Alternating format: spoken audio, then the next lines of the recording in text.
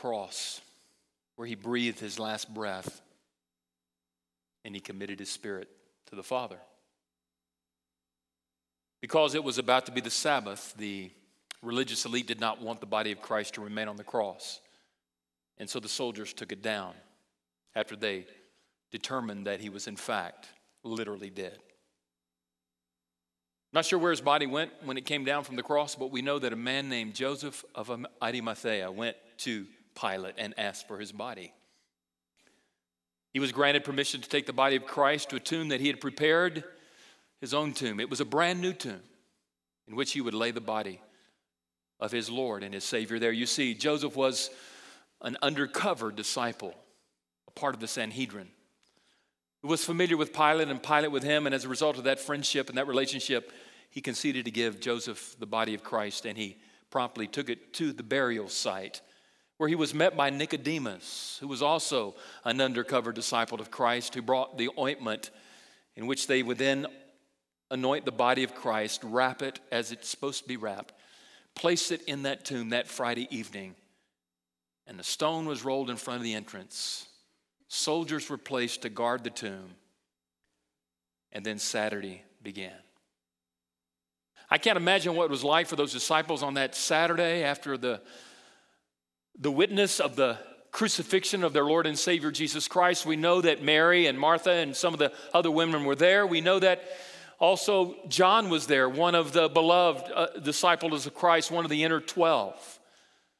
I presume to think that probably more than likely others were also there, because we know that Thomas is very familiar in the scripture we're going to be reading in a moment as to the how-abouts of the crucifixion of Christ.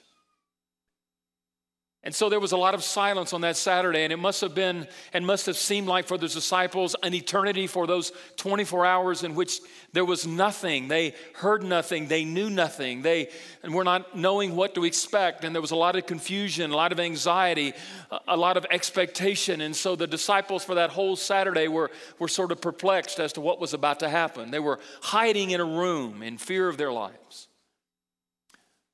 That Sunday morning, though, the first day of the week, we learn that Mary, in the Gospel of John and in the other Gospels, went with some women to finish what they had started by caring for the body of Christ. You see, they couldn't complete the task because it was the Sabbath, and so they went to finish what they had started. John tells us in his account wherein Mary walked up to that tomb, it was just before the sun was up. It was daybreak. And I can imagine, I'm not sure exactly when, but as Mary more than likely walked through that garden and came up to that place where the body of Christ was laying, she knew that it was there. The sun maybe just peeked out just enough for her to see the entrance of the tomb and the stone that had been rolled away. As she walks up to that, perplexed, uncertain as to what she would find, she more than likely, because of a sunbeam lighting its way into the tomb, she didn't go in. Notice that the body of Christ was not there. I can't imagine the emotions of that moment for this lady whom Christ had saved, one who had become an integral part of his ministry and his following as a female disciple. But she did what any disciple would have done. She said, I've got to go find the other disciples. She was aware to their hideout. They were hiding out. She knew where they were, so she ran, I think. I can imagine how swiftly or quickly she must have run. She probably more than likely didn't want to draw a lot of attention to herself, but she wanted to convey the news as quickly as possible to the beloved disciples of Christ who were in waiting, more than likely, for this news.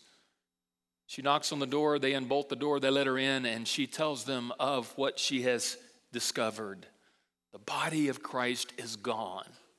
He's not there. The disciples pretty much act like you and I would think they were act. They were incredibly excited, and we know that Simon Peter and John, the beloved disciple of Christ, have a foot race to the burial site. We don't know why John beat Simon Peter there. Maybe he was younger, maybe he was a runner in high school, I don't know, but he got there quicker. But John was not about to go in alone. He stood at the entrance of the tomb, waiting for Simon to get there or for something else. We're not sure why, but he stood there just perplexed, amazed, astonished. Simon Peter gets there as quick as he can, knocks John out of the way. through the door. He doesn't hesitate.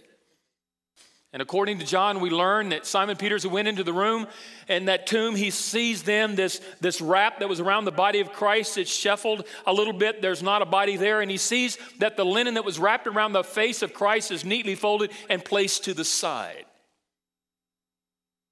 And then John walks in. And the two disciples stand there witnessing the unbelievable. The passage tells us that John believed that Christ had been raised from the dead, that he was alive. But Simon Peter is not quite convinced, for he's a little more difficult than John. John tells us that the two leave the tomb and they go home. And then he tells us that Mary gets there. We're not sure if she gets there exactly behind the disciples or after they have left, but Mary comes to the place of the tomb that she had discovered that her Lord and her Savior was gone. He was missing, and she's there, and she's weeping, and she's crying, and she's beside herself. She's emotions that are just pouring out, and tears are just falling. And then a man approaches her, whom she mistakes as a gardener.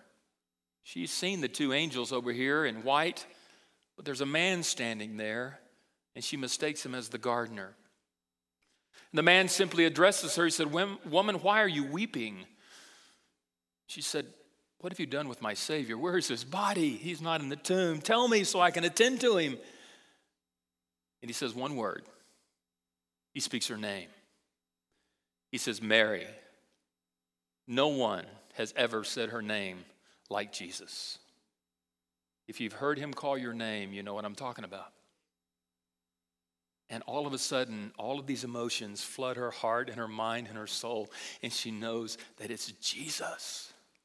It's Jesus. Can you imagine what she was thinking at that moment? Her tears are now turning to sorrow, her sadness turning to joy, and she is sitting there in this moment for just a second, trying to wrestle with her emotions and what to say. And Jesus says to her, "Woman, don't cling to me. I'm not quite ready for you to do this. I have a mission I want you to carry out. Go to the disciples and tell them that I have gone up from the dead. I am alive. And tell them what we've talked about." Again, she's same journey she just took just a little while ago from the tomb to where the men were hiding, second time. And I can't imagine as she bursts through that door and tells the men again for the second, "You're not going to believe this. Last time he wasn't there. This time I was there, and I saw him. I spoke to him. He called me by my name, and he told me to tell you that he was alive and that he's not dead." Do they believe it? I think they want to believe it, but it's too good to be true. They hesitate and they stall. And that's where I want to pick up the text this morning. In Luke's gospel last week on the cross, but today we're going to look at John. John chapter 20, beginning with verse 19. For last week he moves in Luke from the cross. Today, John out from the grave. And it's here we learn the struggle of the disciples. They were experiencing this incredible opportunity that they had not possibly imagined. And they had heard reports. I mean, by now they've heard reports. I mean, they know that Mary has come with a report. They have heard that Simon Peter by now has been visited by Jesus himself in a one-on-one. They have heard the two guys who were on the road to Emmaus, and Jesus kind of walks up alongside them, and they travel together, and he opens their minds and their hearts with all kinds of insight in regard to the Messiah and to the Savior and to this Christ that they're lamenting over their loss. And they finally, when they're sitting down to eat, they ask him to pray, and when he does, he disappears. And they've come back to where the disciples were and say, "You're not going to believe this, guys. We're on the road to Emmaus, and all of a sudden we didn't know it, but it was Jesus. We didn't recognize it until he prayed, and when we recognized him, he disappeared. He's alive."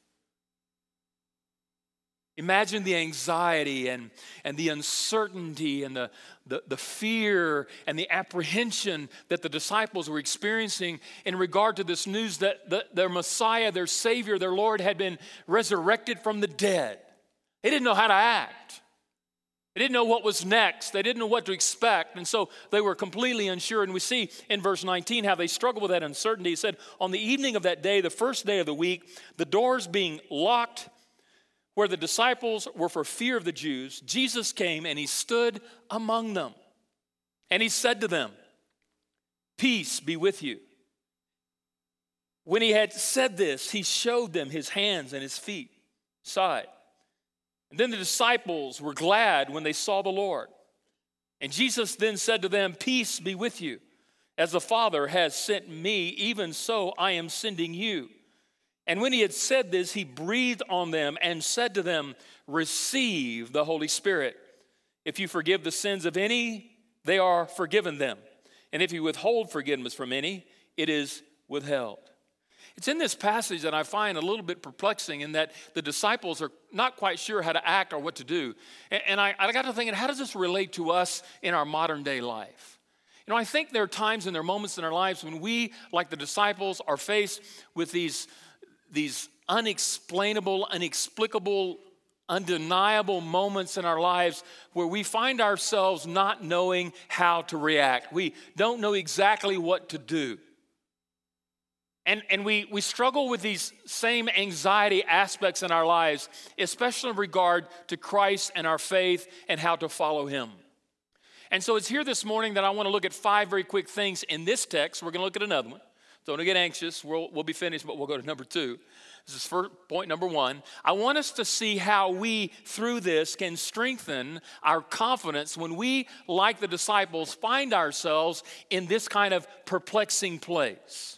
For I'm convinced that if you live any length of your life, there's going to come a time in your life when you're going to face with the unexplainable, the inexplicable, the things that are difficult to comprehend. You're going to have a moment of insecurity, uncertainty, and anxiety like the disciples. How do we handle those moments with confidence? I think, first of all, it's important that we respond with patience. For the disciples responded with patience. Now, I know the passage says that they had their doors locked, and it was the evening of that day. That was Sunday evening. That's why we have church on Sunday night. Disciples did. And so on Sunday evening, they were together up in their room, and they had their doors locked. But notice it says they were in fear. They were afraid. They were filled with anxiety. And there's a lot of criticism upon the disciples at this point. But I have to say kudos to these guys because at least they were together in an upper room. There were 10 of them together, locked tightly. Sure, they were afraid for their lives, but they were responding the best they knew how, which I'm convinced is a really great way to respond to the situation, the circumstance, when you don't know what to do, and that is just to lock yourself away in a place, in a hideout, and wait on God.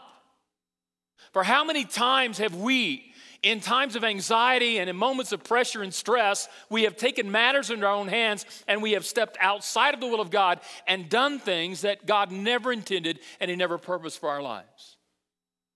We're waiting on God, and we must wait on God because God was actively working. They just couldn't see Him. They didn't know what He was doing, but they knew that there was something going on, and so they were together in the upper room. But notice, not only did they respond with patience, but there was a reflection then on the presence of God. They all of a sudden were aware that He was there, and we must, like them, reflect on His presence. He says, all of a sudden, out of nowhere, He was among them. He was in their presence.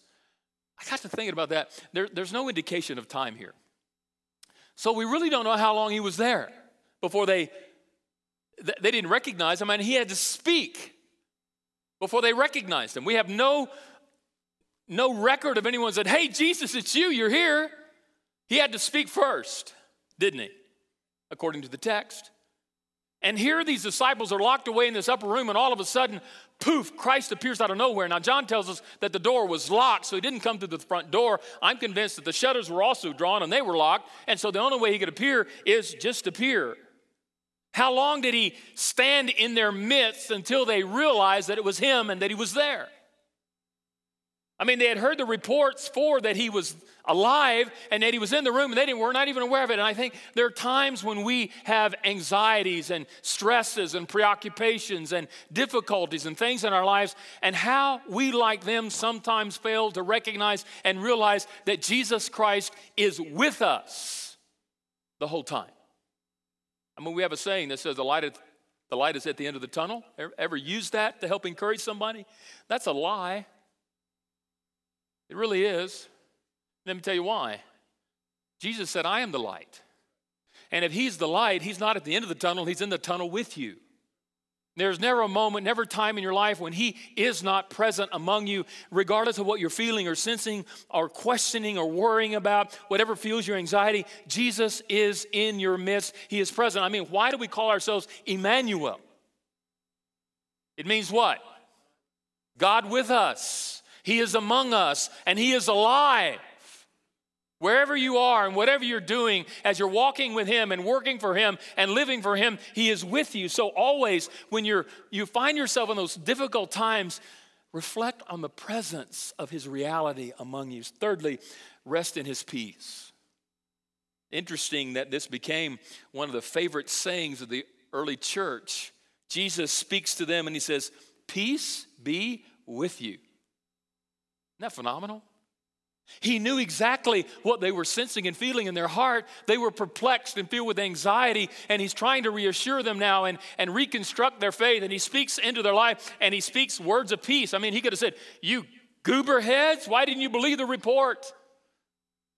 I told you before, many times there was a failure to communicate. You should have reminded yourselves that I told you that I was going to be led to Jerusalem. I was going to be murdered. I would be put in a grave, but I would rise again. I told you many times. You should have remembered. But he didn't speak words of rebuke or condemnation. He simply spoke words of reassurance and encouragement, words to lift them up. And he said, peace. Now, whenever you're in a troubled time, where do you go? To the words in the Word. Because when we open the Word, isn't it amazing how his Word brings peace, and builds our confidence, and increases our faith, and sets us on a course where our struggle comes to an end because we put our faith in him? Well, after they received this word from Jesus, a word of peace, notice that he tries to reinforce what he has just said by showing them his hands and his feet and his side. And the Bible says there was a time of rejoicing. A time of rejoicing. Patty and I were talking about that coming down here today. How do you suppose they rejoiced? I don't know if you've seen the Wichita Eagle today, but I want to say, go Sharks. Go Sharks. But I saw the front page. It's our beloved coach. Right? I mean, how'd you like that, for all of Wichita to see? Hope you don't have anything in your teeth. You didn't forget to floss or something. I want to think that when all of a sudden Christ was in the room and he said, peace be with you, and all of a sudden they were flooded with peace, man, there were high fives. Yeah! Better than any Wichita game. I know that's hard for you to believe because you were on the edge of your seat just like I was, going, I hope they don't blow a 20-point lead. God, help them. What did you do that for? But here, it was time of rejoicing. The disciples were excited. And they reconnected with their purpose because Jesus then speaks into their rejoicing. He says to them, notice, he says, as the Father has sent me, even so I send you. What was he doing here? He was bringing them back to the purpose for which they were called. They'd gotten off focus. They have lost track. They were not doing what he had called them to do. We've talked about this for several weeks, for several months now. He came not only to redeem a lost world, but he also came to recruit disciples who would carry on his ministry when he was ascended into heaven. And so that's what they were called and equipped and encouraged and empowered to do, is to carry on the ministry. And here these disciples were like cowards filled with fear in an upper room, locked in the four corners of this home, waiting for something. Sounds like the church today. I said it sounds like the church today. The gospel is not intended for the four walls of the, okay, it's four, but it's kind of a pie-shaped four. The gospel is intended not to be locked up in here, but it's intended to go out there. And they were in an upper room with their doors locked, holding on to this powerful message called the gospel, the good news of Jesus that he had called, empowered, and equipped them to go and share, and they were afraid. There were some pretty scary people in here Saturday morning at the pancake feed. Can I get an amen to that? Yeah. But this is where we church. This is our community. We should never be afraid of anyone in this community or anyone that God brings to our church. The church, I think, today is so filled with fear that they're not accomplishing, fulfilling the mission that we've been called to do. They reconnected with the purpose that he had for their lives. And then lastly, he gave them an incredible power that they could rely upon. He breathed on them the Holy Spirit. I know this is not Acts, and I know the promise of the Holy Spirit, and I know some of you who are theologians out here, you pretend like you are like me. I'm not really a theologian, I'm just a pastor. I spoke last Wednesday at Midwestern, and I felt very intimidated by all the docs who were in that room in there. It's a scary place to preach. But here we have Jesus breathing on them. Why? He's anointing them with the Holy Spirit. Why? Because it's similar to an Old Testament anointing. It's an anointing, it's a gift of the Holy Spirit upon a man or a person for the equipping of a specific task. It's not the anointing and the filling that comes in Acts. It's sort of a precursor. It's a prelim of what they're going to need much later. But Jesus knows that these men have been operating in and on their own power, and that's not been enough. And he reminds us time and time again that when we lack confidence, we often lack confidence because we are relying upon our own strength, our own power, rather than relying on him. And I've talked to several people who seem to indicate that our Christianity is a codependency thing, that we ought to be stronger than that. And I tell you, no. Because anytime we grab the bull by the horns and we take the driver's seat and we take the steering wheel and we try to operate our own lives and run it and steer it and do it ourselves, there's disaster every time. Because without his enablement, without his equipping, without his empowerment, there's no way in the world that we can walk the walk and live the life and fulfill the purpose for which we've been created. The disciples needed the Holy Spirit at this point. And you and I need him every day. And the moment we place our faith and trust in Jesus and accept him as our Savior and Lord, we are endowed with the beautiful gift of the presence of Christ, of the Holy Spirit in our lives. He's not a second blessing. And once we have him, we always have him. And he's always readily available. The moment we want to tap into him and to rely upon him and lean on him, he's there. And so here we have this uncertainty. And Jesus comes to instill confidence in his disciples as he does us. But I want us then to look at one man's struggle with unbelief. Well, there was one man who was not present. Let's look at the text in verse 24. Let's read about him. His name is Thomas. Now, before we do, let me set it up for just a second. I know there are a lot of people that really are down on Thomas. I'm not down on him because I named our eldest son, Matthew Thomas Boswell. The young man, actually, he's my son too. He's not just Patty's, he's our son. Just to clear that up in case anybody didn't know anything. We've been happily married for 35 plus years. And we have 3 children together. And Matthew Thomas Boswell. Thomas was an incredible disciple. I know he had a little bit of problem here in this particular point. But if you remember earlier on in John, when Jesus tells his disciples that he's going to go to Jerusalem. And the disciples question, is that a good thing? Are you sure you want to do that? Remember, they tried to crucify you or kill you there. They wanted to stone you. Remember, they wanted to do you in. And Thomas said, if we're going to go to Jerusalem, man, I'm ready to die for you.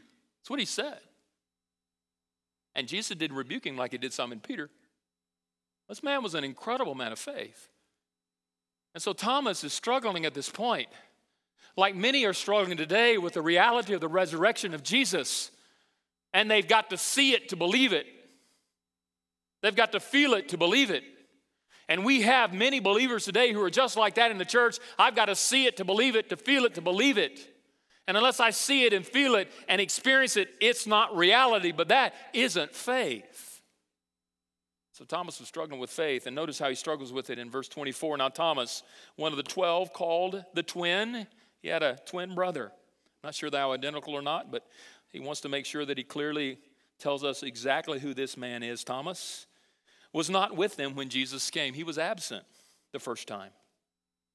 So the other disciples told him, "We have seen the Lord." But he said to them, "Unless I see in his hands the mark of the nails, and place my finger into the mark of the nails, and place my hand into his side, I will never believe." You ever heard that before? 8 days later, his disciples were inside again, and Thomas was with them. And although the doors were locked, Jesus came and stood among them and said, here's the great saying, "Peace be with you."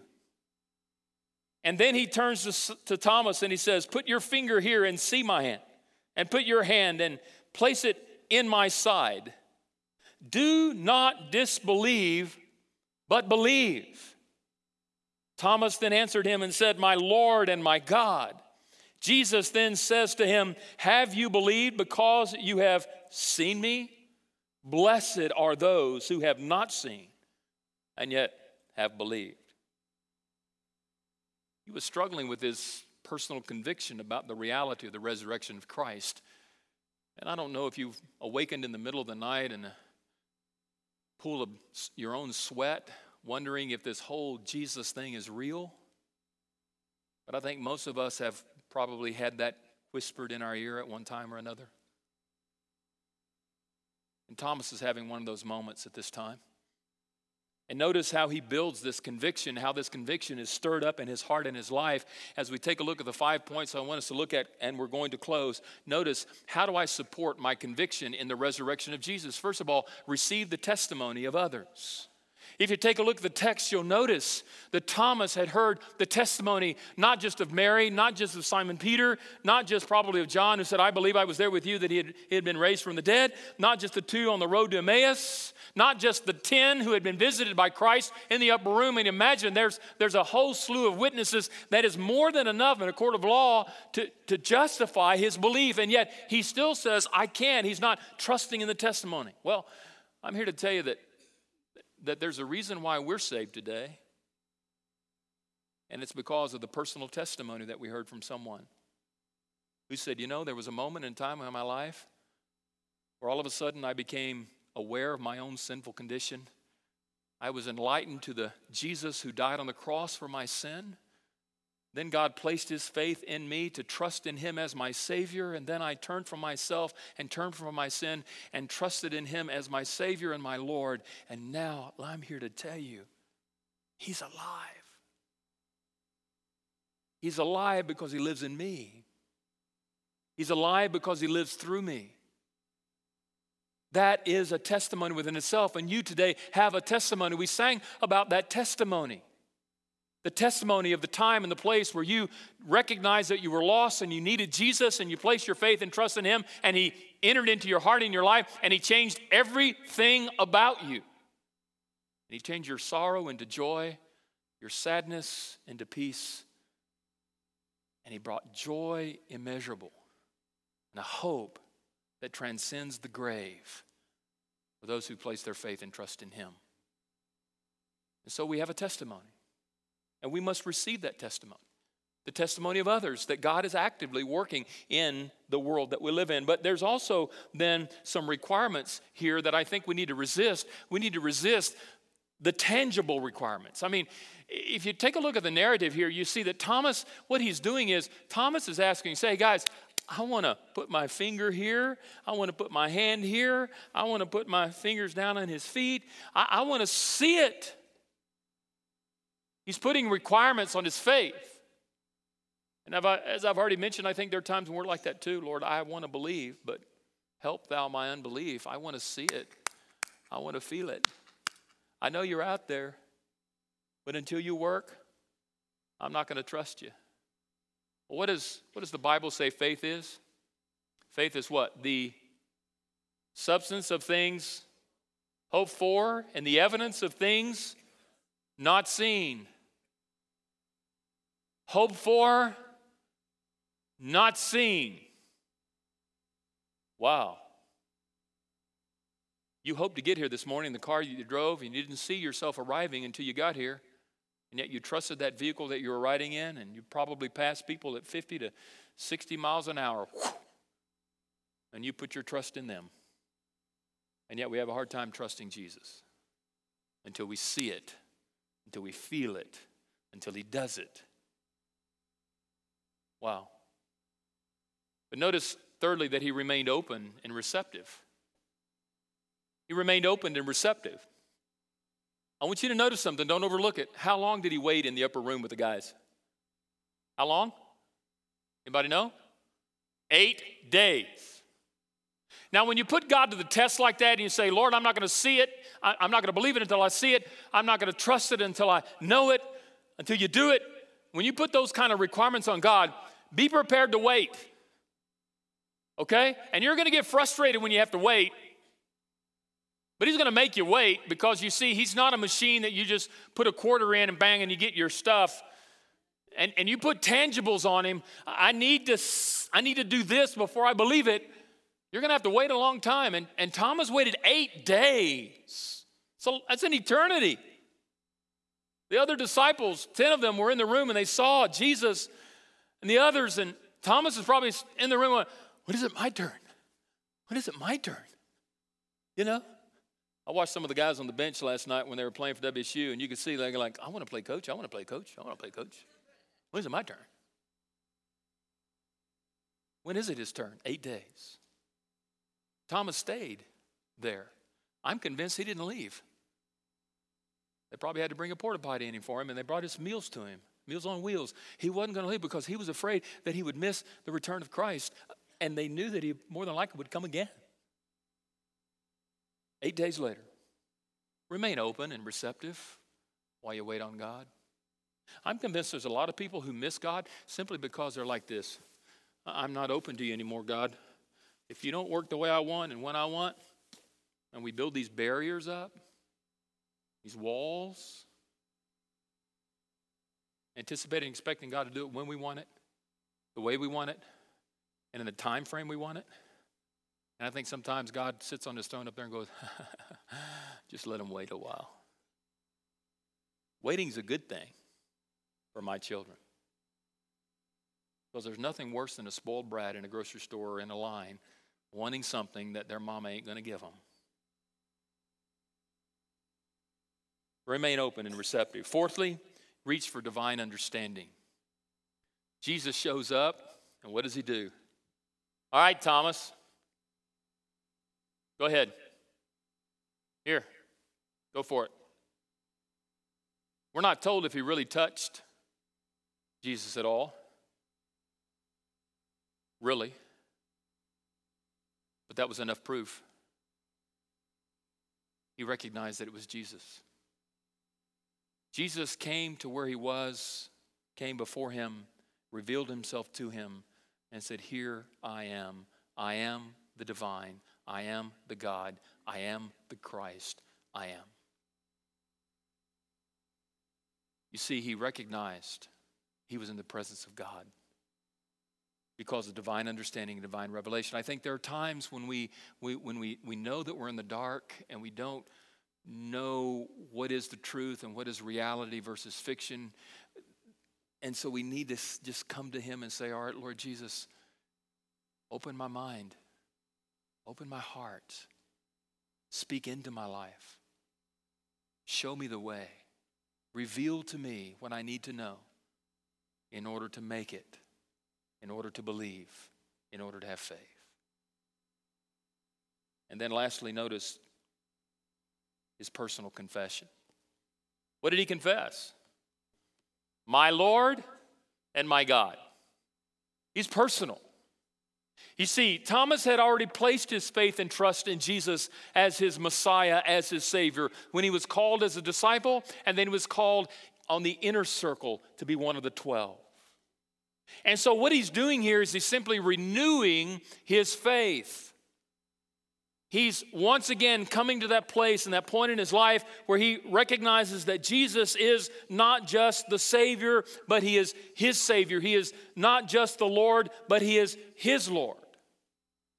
And I think there are times in each and every one of our lives where our confession and our commitment needs to be renewed. Because we've not been living in the realms of faith. We've been living in the realms of self and carnality, and ways of the world are demanding that we see it and feel it and touch it and know it before we trust it. And so we venture out here all on our own, and there are times we need to be revived. There are times our confession needs to be renewed. There are times like the prodigal where we need to just admit that we're where we are because of our own doing, and we need to come back to that original commitment, that time and that moment when we place our faith and trust in Jesus. And we committed to follow him. And we renew our confession. And we ask for personal revival and to be restored back into our faith. So as we close, let me ask you this morning, is that you today? You've wandered away from the faith. Maybe you've lived the life of a prodigal. You've taken all of your inheritance and you've gone away from the Father and you've sold it, you've squandered on things of the world. And now in this anxiety, in this confusion, in this uncertainty, this lack of confidence, this conviction that's gone by the wayside, you need to return back to the Father and to renew your personal confession and commitment to him. I can't think of a better day than to do that than today. Easter Sunday morning, the first day of the week that we celebrate and gather together on the Lord's Day to honor him, for he is not dead, he is risen. And maybe that's your decision today. Maybe you've not wandered that far off, but maybe there's an insecurity and uncertainty and anxiety in your life that's causing you to sort of waffle in your faith, and you're not quite living in the confidence and with the conviction that you necessarily need because of whatever it is that's invaded your life and brought you to your knees. And I'm here to tell you, maybe you just need to give it over to him. Just give it over to him. And say, here it is, Lord. Resurrect my faith. Renew my commitment through my confession. As I confess you today, you are my Lord. You are Lord in my life, Lord in my circumstance, Lord in my situation. You are Lord of all, and I trust you as Lord. And I will put these principles into effect until you invade my life, invade my circumstance, invade my situation, and show yourself to me. Or maybe you've never placed your faith and trust in Jesus today. And for the very first time, you want to say, I need this Jesus that we've worshiped today. For I've never made this kind of personal confession where I have invited Jesus Christ into my heart. I've trusted him with my life and committed to follow him as my Lord. Would you pray with me? Thank you for joining us for this broadcast of Immanuel Baptist Church. Immanuel is located at 1415 South Topeka in Wichita, Kansas, and is easily accessible from all parts of the city and surrounding areas. Every Sunday morning, Immanuel offers 2 worship services. The first service begins at 9:30 a.m. and offers a contemporary worship setting in a casual and relaxed atmosphere. Our second worship service begins at 10:50 a.m. in our worship center and is led by the Immanuel Choir and Orchestra. Both services are centered around strong biblical teaching where the Bible is presented in a clear and relevant way. Life groups for children and adults of all ages are provided at 9:30 a.m. and 10:50 a.m. For more information, please visit our website at www.ibcwichita.com. That's www.ibcwichita.com.